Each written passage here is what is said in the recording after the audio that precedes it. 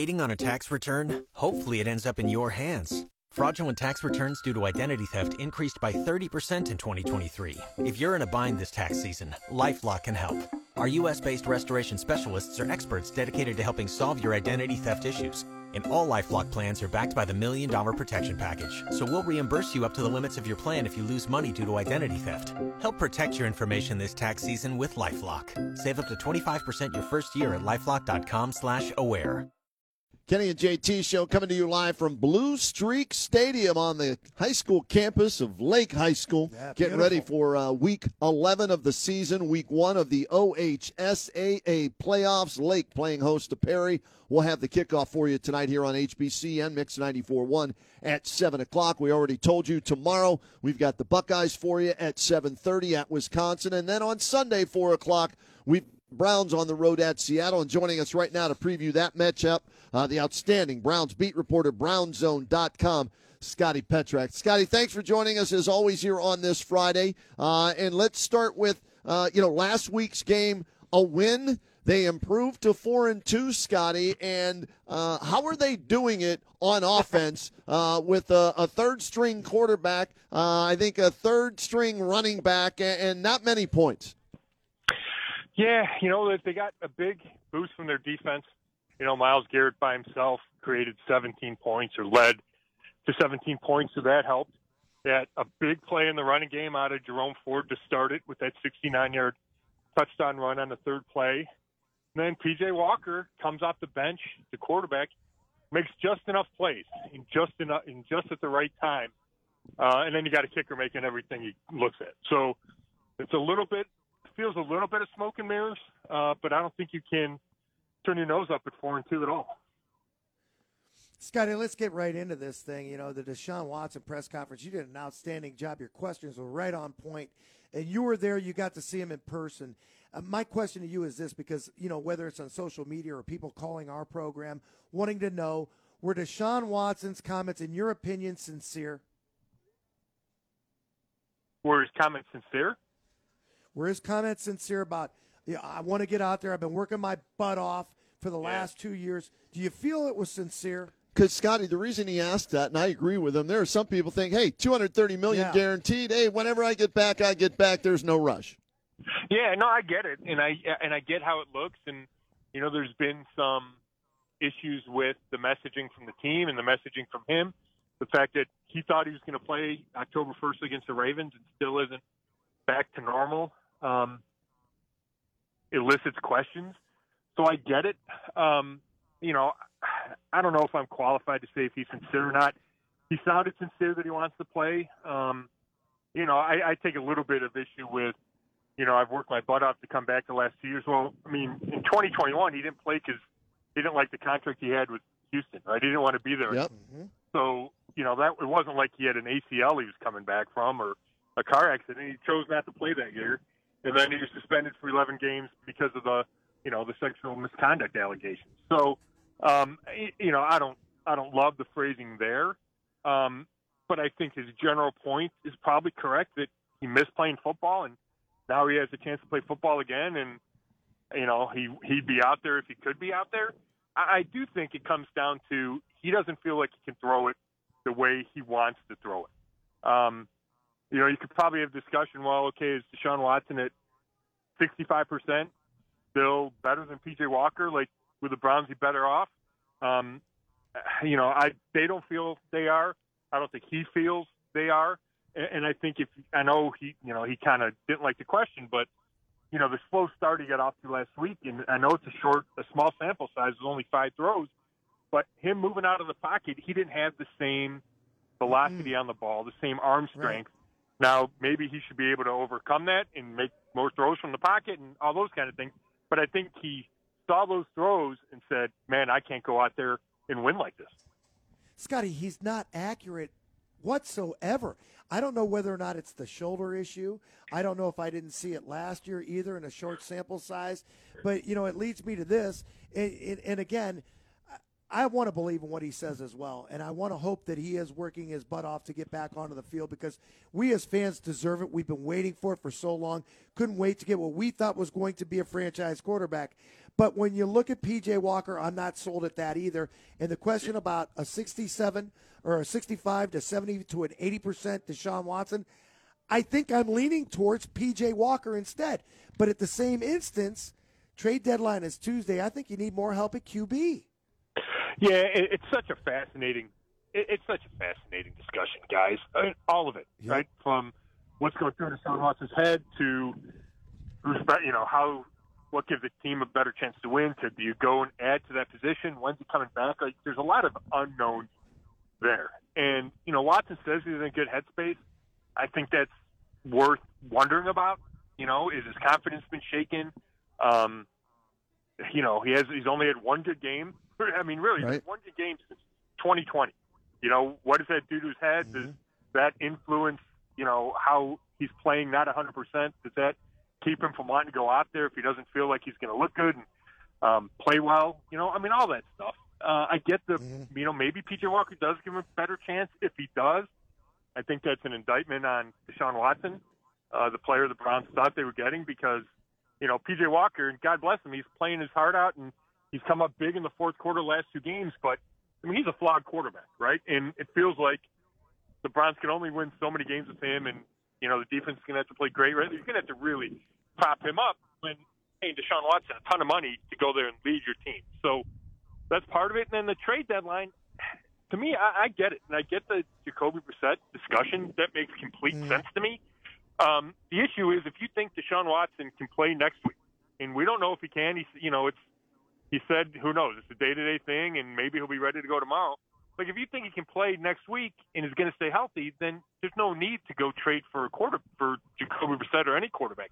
But if you really think he could miss 4, 6, 8 weeks, or when he comes back, then leave again, then you have some issues, and then you might want to go get a quarterback. But it's such a gray area when there's no structural damage. It's just a strain.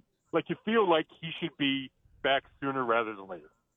Scotty, there's another reason that I want to look at another quarterback, whether it's Jacoby Brissett or even a Carson Wentz for that matter. And God, please don't let that be the case. But you're only one play away from possibly losing P.J. Walker, and it seems as though they've given up on DTR. Is that the case?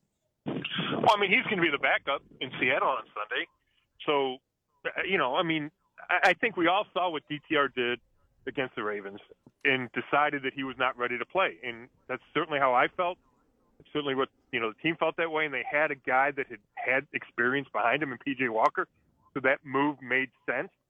But if they were forced to play DTR, I believe the Browns would think that he would be better in game number 2, right? He gets out there. He's gotten the sense of what it's like to play against a really good defense. I don't think they've completely given up on him, but, if you asked anybody inside the team, okay, Deshaun Watson can't play again this year, do you think DTR could lead you to playoffs? I would think the answer would be no, just given what we saw against the Ravens. All right, Scotty, so I'm with JT. I think they should look at a quarterback, but what other positions might they, look at come 4 o'clock on Tuesday, the NFL's trading deadline? To me, there's two, and it's running back and receiver are the ones you have to think about. Now, we're saying this before they play Sunday. You could have an injury that changes things Sunday. But assuming the roster's the same, do you look at running back now? Jerome Ford practiced today, so there's a chance he plays Sunday.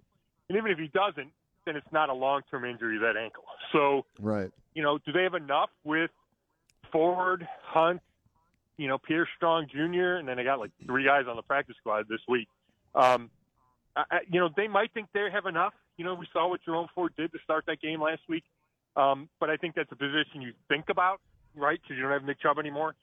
And then receiver, and we talk about this every week, guys, like you just don't feel like you know what you have there. And part of that could be because the guys aren't good enough, right?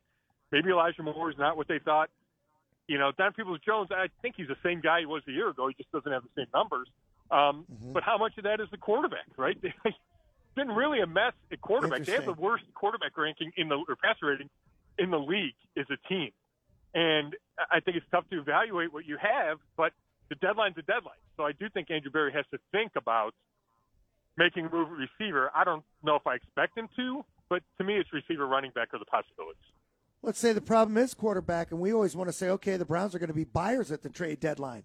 Could they be sellers and maybe move a Donovan Peoples-Jones or maybe an Elijah Moore? Well, I mean, obviously somebody would want to have those guys come asking you. I don't think they would give up on Elijah Moore. You know, I mean, they've only had him here for a little bit. It's like he's been bad. It's like he's dropping balls all over the place. He just hasn't been like a game changer. But we saw a couple big plays in Indianapolis. He had a big catch on that winning touchdown drive, if I remember correctly. Peoples-Jones is interesting because he's in the last year of his contract, the rookie contract. It doesn't feel like he's going to get an extension here or a second deal because they have other guys, because they drafted Cedric Tillman. So if somebody came calling for DPJ and it was right, I could see them make that move.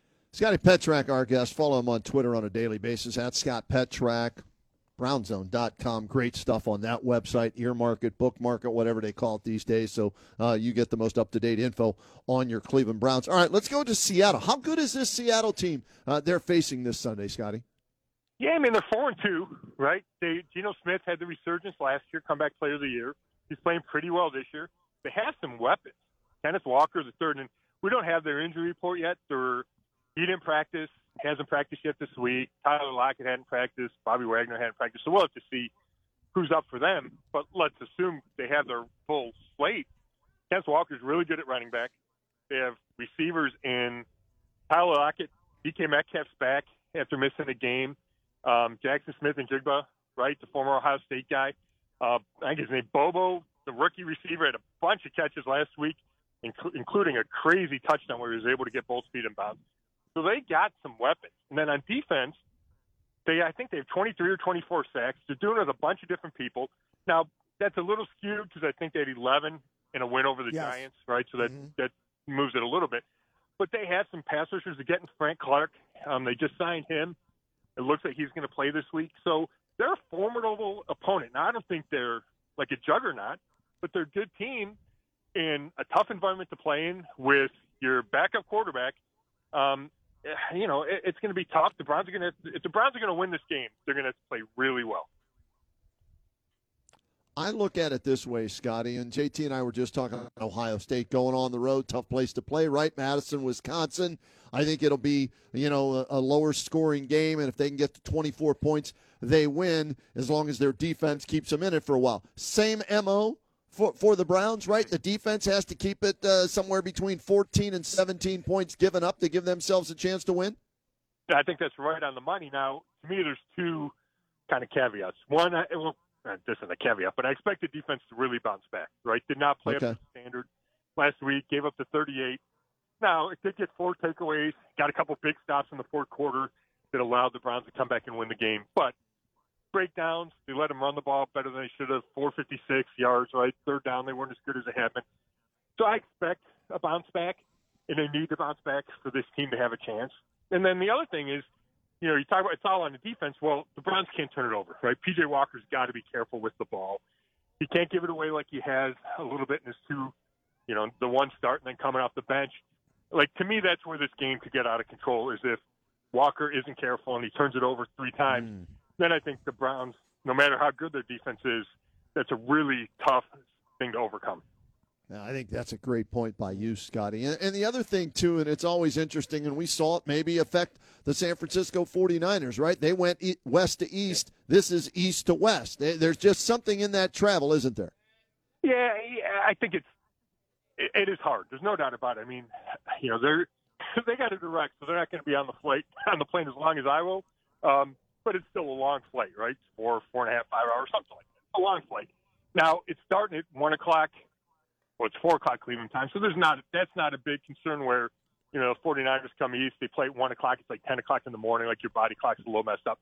So that part's not as bad, but the flight is certainly tough, and just you're on the flight for a long time, but you stiffen up, your back gets tight, right? These guys take a beating. Like, that is there's something to be said for that, and then I think you throw on top of it just how loud that stadium is.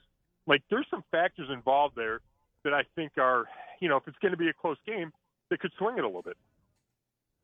Scotty, as I look at this team, offense, don't know. Defense, feel good about. Special teams, feel really good about from the kicking side of it, right? Field goal kicker, kickoffs, punter, outstanding. The return game, should we just assume for the rest of this season that's it, right? As long as they fair catch the kickoff and the punt and don't fumble it, that's fine, and that's a letter grade of an A for the Browns. Yeah, at least for the time being. Now, we're talking about them making big plays, and usually that comes in the return game. Last week it came on the Myles Garrett block field goal, right? So maybe that's how you have to generate those other big plays in the special teams. Block a kick, block a punt, and I think JOK came close to blocking one in Indy.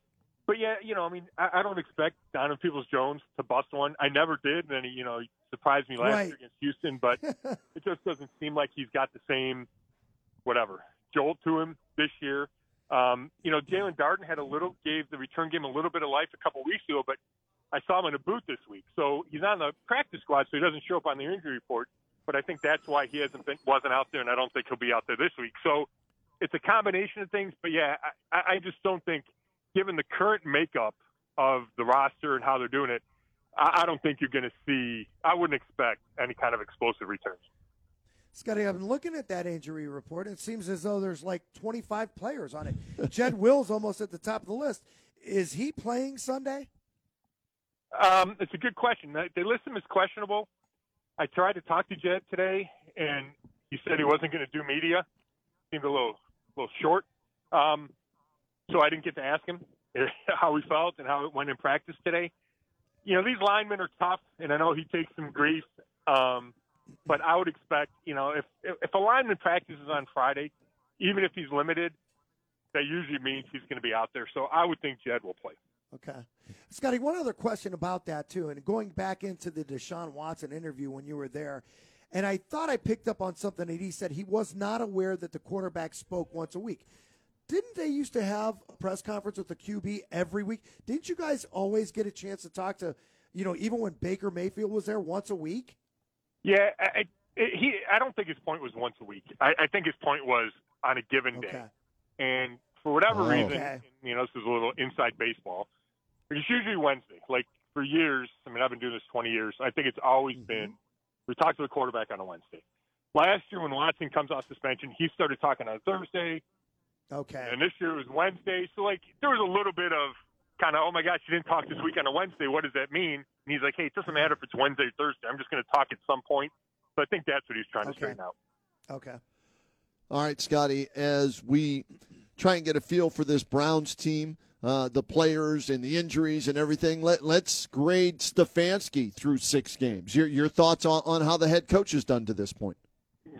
Kenny, I don't – and I know there are people that will fight me on this. Yeah. I don't know how you give him anything but a really strong grade. I don't know if it's A minus B plus, but for me it's no lower than that. The guy's 4-2, and his $230 million quarterback's played 12 minutes and taken 12 snaps in the last 3 games. He's got P.J. Walker quarterbacking for him, right? It's tough to win in this league, and he's finding a way. And, I think you can pick apart things, but I think the bottom line is he's getting his guys to win games. They're doing it in the fourth quarter. I thought he managed the clock really well at the end of the first half. I thought he managed it really well at the end of the game. You talk about, okay, it's 4th and 1, and it came down to that Kareem Hunt run. He called 2 plays at the goal line on 1st and 2nd down that should have been easy touchdowns. The first one, P.J. Walker just doesn't see Harrison Bryant, who's wide open, and instead he throws it in the corner to Njoku, who still should have caught the ball. And then on 2nd down, they try to run that little shovel to the tight end. It hits Njoku in the face mask, and it's a touchdown. So at the biggest moment, I thought he called 3 touchdown-worthy plays, and I think he deserves credit for that. I agree with you. We said before the season started, he was on the hot seat, and the fact that they're 4-2 without Deshaun Watson, without Nick Chubb, and all the injuries, let's give him the credit when he's deserving of it. So even though he gets a lot of credit, the most credit, I think, goes to Myles Garrett, and at the level with which he is playing right now, is he front runner for Defensive Player of the Year? I know it's only 6 games, but with what he's done, he's in the top 3, right? It's T.J. Watt, probably Micah Parsons. Maybe I'm missing somebody else, but Myles deserves it. And, that was the kind of game, and, and I hate to respond to the, quote-unquote critics, but it bothers me when Miles takes some of the guff that he takes because I think he plays hard all the time. I think he makes plays every week. Now, not every game is what he did against the Colts, and I think the expectations are sometimes unfair for him. But when the circumstances line up, right, and he's going against a tackle he can exploit, or the quarterback holds the ball like Minshew does, or the coach, like Steichen did, makes a dumb play call and has a quarterback roll in the end zone when there's no need to, he takes advantage, and he can have a game like he did.